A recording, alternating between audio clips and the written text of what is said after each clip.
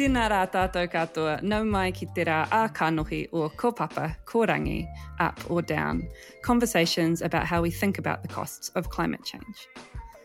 We welcome you now to the recordings from the in-person symposium for kōpapa, kōrangi, held at Te Papa Tongarewa in Te Whanganui Ātara, Wellington, Aotearoa, New Zealand. Our host for the day is Marnie Dunlop. In this final session and episode, keynote speaker, economist and finance journalist Shamubeel Yaqub draws together the threads of the day and offers some critical provocations for action.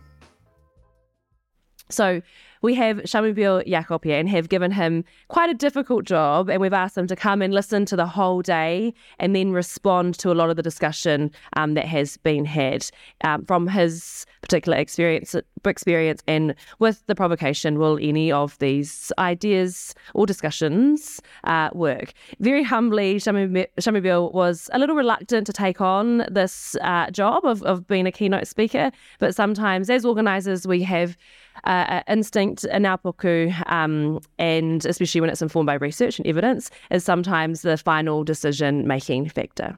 So please make Shamubeel feel very welcome, but don't hold the challenge to account for any of the things that he has to say. Shamubeel, please come to the stage, my friend.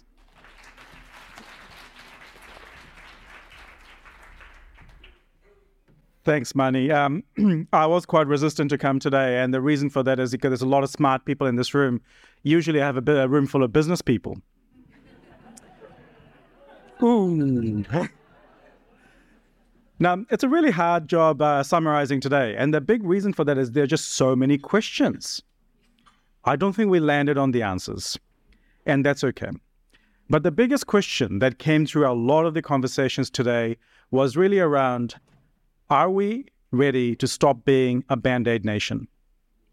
Everything shall be right. And we are instinctively all about being reactive and not being about proactive. The other question that was really quite big and quite stark, underlying a lot of the conversation was what is the counterfactual? When we ask the question of what is the cost of adaptation, the question that we're asking is, what are the futures that we're choosing from? At the moment, it sounds like what we're saying is we're choosing between the status quo and something else. That is not true. We're choosing between catastrophe and a better future. Those are the investments that we have to make today. One is a cost of inaction, and the other is a cost of success. They're not the same things. And by not presenting the counterfactuals, the alternative features, the scenarios that are in front of us, clearly and deliberately, we are misleading the public of New Zealand. We have no choices in front of us that are good without a change in the way that we do things. And one of the choices that are in front of us, doing nothing is an option, but is a terrible option. We cannot be good ancestors for our children and for our grandchildren if we do nothing. But also, not everything must have a 100% solution. David told us that it's all about complexity, that we don't know.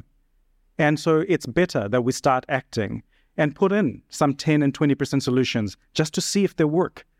I want people to get engaged in the process and start acting on it, because the reality is when we start seeing results, and those results will not simply be in adaptation, it's also going to be in the engagement in our communities, that we will start to see some outcomes. Okay. I don't know if anybody was at the Waihanga conference on Monday. Anybody? Sorry, I'm probably gonna say a lot of stuff today that's exactly the same. Probably also the same jokes. Just try and laugh along. It's okay. But Belinda spoke at that conference, and you know what? It scared the bejesus out of me. When you think about the consequences of the types of climate risks that will come on our infrastructure, it is extraordinary. But the problem is when we talk about infrastructure, it's not real. It's not human. It's not relatable. We have to do so much better in framing the narratives, because fundamentally what we're talking about is the impact on our people. And yet we haven't really talked about the impact on our people and how they're going to live, because planet Earth will be fine. In millennia from now, when we're not here, the Earth will still be here. I mean, we could probably blow it up, but we probably shouldn't. The big questions that also came up in a lot of the other conversations were around who bears the risk. Is it going to be the government? Is it going to be somebody else? Is it going to be the collective, or is it going to be the individual? Is it going to be the present generations, or will we save up all the costs for future generations? Because those are the questions that we are asking in many of the conversations we had today. When I listened to some of the conversations at the tables, I also heard, how do we remove politics from the big decisions that have to be made? Because that was at the core of what you were talking about, that politics, the short-termism, is getting in the way of making those big decisions. And it can't be that politics is just about ribbon cutting, but it does feel like that's what it's about at the moment. Unless there is an announcement with a thing to do at the end of it, nobody wants a bar of it.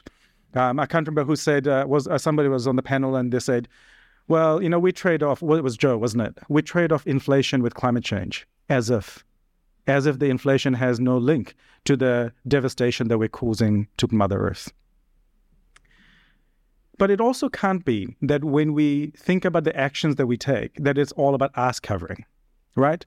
What we find in local government and in government planning processes, that when it comes to dealing with things like climate change, we're going to now have tens of thousands of pages of documents because that's how we justify why we're doing something.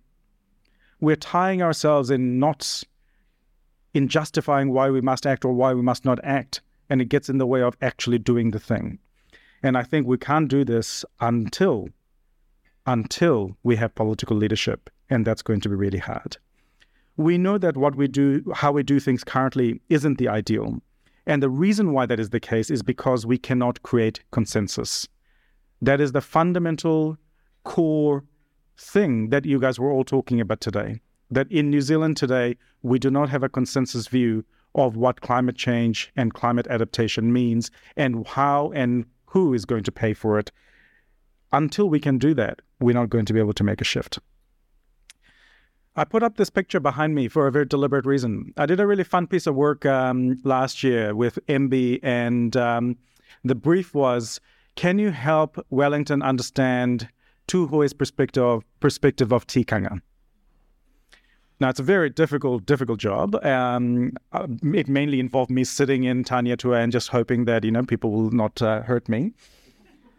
Because, who's this brown guy that turns up and pretends to know about tikanga? Well, I don't know anything about it.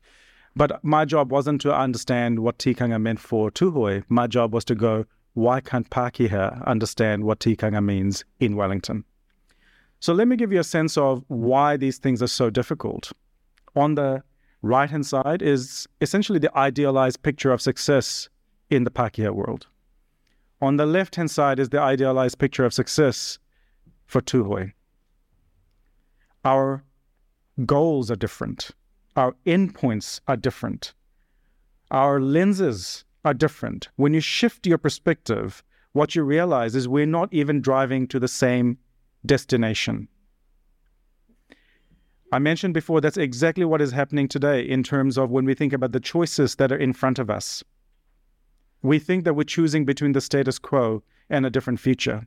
We're not. We're choosing between a terrible future and a better future. But that's not obvious to us. And that's what we found when we did that work with Tūhoe, was that we have similar words, but we mean different things. Everyone in this room understands the trade-offs that are in front of you. But when we talk about adaptations and the choices that are in front of us, that's not what people in New Zealand hear. I don't think they engage in the same way. And it's also true that when we talk about words and resources, we have very different perspectives. And I think tikanga does give us a lens to think about these things. So when we think about our natural assets or built assets, a lot of the language that we talk about are very much about property rights and responsibilities, right? That's very familiar. That's very legal. That's what's enforced through our courts. But when I was talking to the people in Tūhoe, they told me it was about responsibilities and privileges. Notice the order. Responsibilities first, and then the privilege to use the resources. It shifts the perspective of how we think about what's important. We also know, we talked a lot about the collective today. When we think about the collective in the Orthodox view, in our existing viewpoint, it's very much the sum total of the success of individuals equals the success of the collective. Tikanga is not that. Te Amari is not that. Te Amari flips it. It's the collective success that allows the success of individuals. This matters because when you want to raise taxes or you want to do collective action, only when you decide that it's the collective first, that it works. But it's also true that the way we think about our costs and benefits, I'm talking to my fellow economists in the room, we're terrible people, right? Because we can only count the things that we can see. But that's our job. We know there are a lot of things we're not counting, and that's okay. But we still have to place some value and importance on those things. And that is what those wider perspectives like Tikanga does, that Te Ao Māori does, is it thinks of the world across time, across space, across the web. Whereas when we are thinking about our economy in the orthodox view, it is one single thread of that spider web.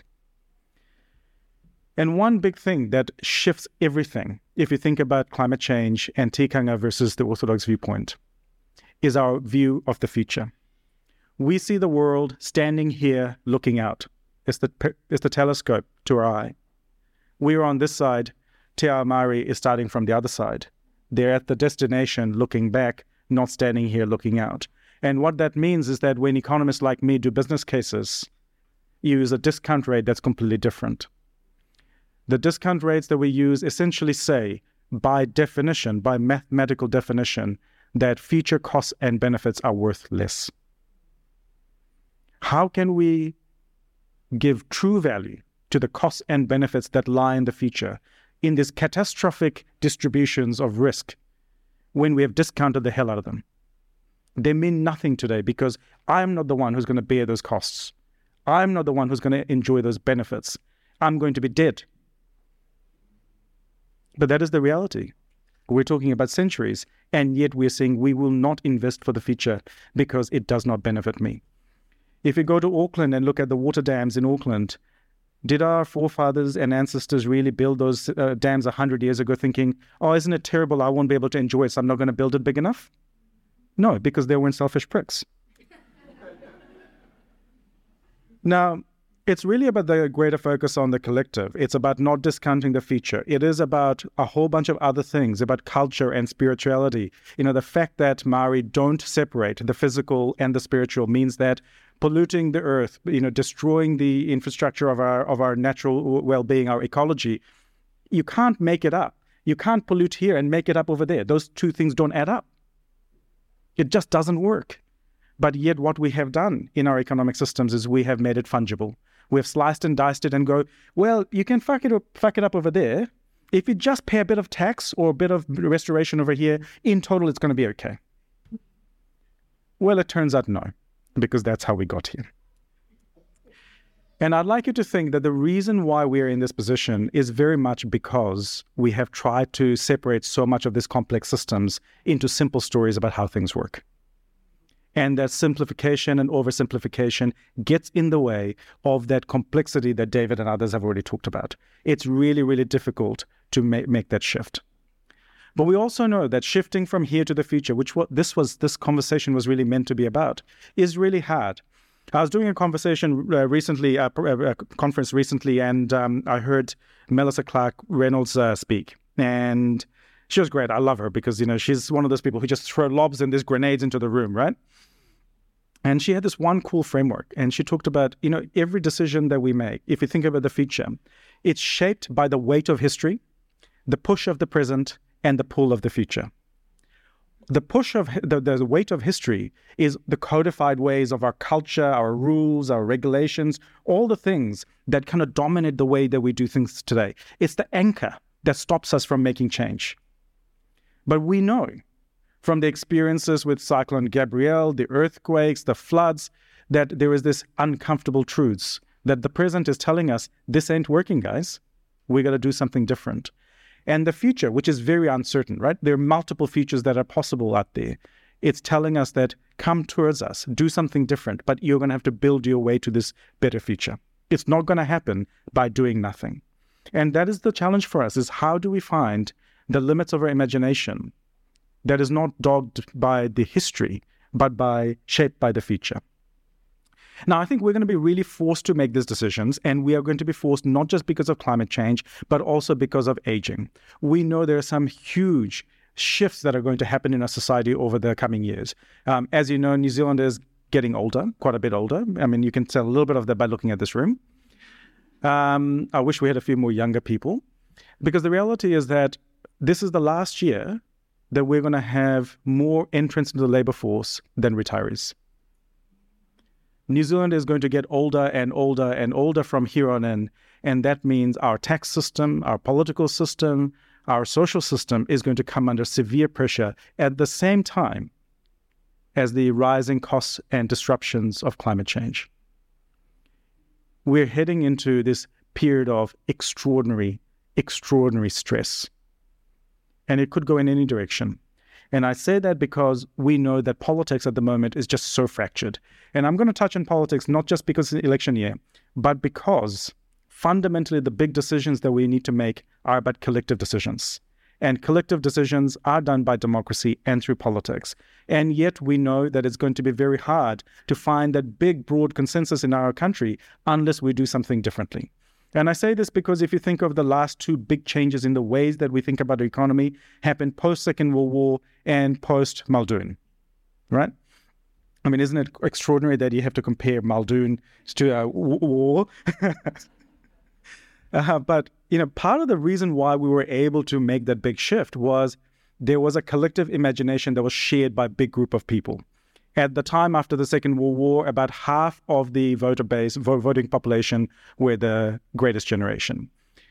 Similar kind of proportion in terms of the boomers when the reforms happened in the 80s. So there was this mass of people who all shared a similar kind of viewpoint, a similar kind of aspiration. There is no large group like that today. Our population is fractured by age. It is fractured by rich versus poor. It is fractured by people who are urban versus rural, young versus old. And within these fractures in our community and our population and our voter base, we are going to find it really, really hard to reach consensus. And I find that really frightening, because everything that I've heard today is we know what to do when it comes to adaptation. But how will we do it if we don't agree what to do? So what are the actions? The question that was posed for me is an extraordinarily difficult one, right?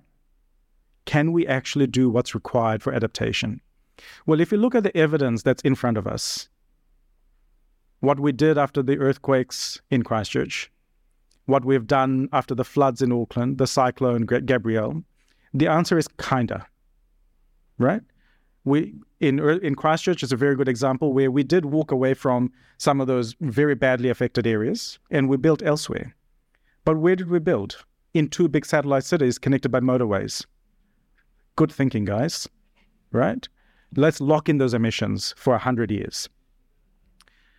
We are going to repair a bunch of roads and a bunch of bridges and a bunch of houses in places where they will flood again. What have we learned from the events that have gone before? We are a band-aid nation because we keep doing more of the same. Yes, we will adapt, but we will keep doing it in a really bad way until we learn from the lessons that the nature is teaching us the very moment, right? We have to not just do the reaction. We also have to go, how are we going to do this differently in the future? If we start with the idea that adaptation is really about people, that what we don't want is to create these ghettos where our poor and vulnerable people will end up. If we start with that assumption, I think it becomes a lot easier to ask about what are the other kinds of things we might do. And I think the big thing that really comes through is prioritization, right? I think, from across the panels, we heard we need evidence. We need data, I heard, right? Yes, of course we do. But we also need to make sure the decisions that we make are efficient and they're equitable. And what I kind of heard, I'm really paraphrasing here because nobody in this room would use the language that I do. But we've got to say no to stupid, right? We do a lot of stuff that's stupid. When you rebuild things in flood-prone areas, when you rebuild bridges that have already been washed away, that is stupid. We have to say no to that. But also we have to say yes to the no-brainers. There are things that we can do, like not building on flood-prone lands, that we're still doing today. That's a no-brainer. We should do the things that we can do more. We should absolutely absolutely densify around areas where we have lots of transport and other bits and pieces. We also need to be really mindful, and I was reading some of the literature that was in the back of the room, is how do we create justice in this adaptation? And as economists would quite often use the word equity, but let's use real words. What does equity mean? Equity means that it's not racist, that it's not sexist, that it's not ageist. The reality is that the challenges that we face is we have so much racism, so much sexism, so much ageism built into the actions that we take. These are deliberate choices that we're making every single day. And until we recognize that's what we're doing, we're not going to be able to do that. A lot of the decisions that we're going to make around adaptations are around reshaping what we do. And a lot of it's going to be about doing new things. And I think, David, you were saying that, adaptation's not just about the existing infrastructure. A lot of it's about new investments that we have to make in our country, in our people, in our communities.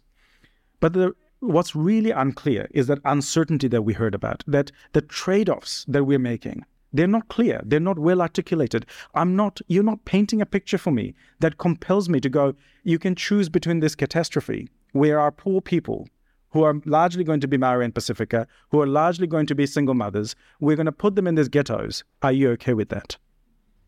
That is the reality that we choose versus something different. Make it real, guys, because otherwise we're not going to get people across. And we have to think very differently about short-term costs versus the whole of life costs. We have to learn lessons because it's not enough for us to be able to do things differently.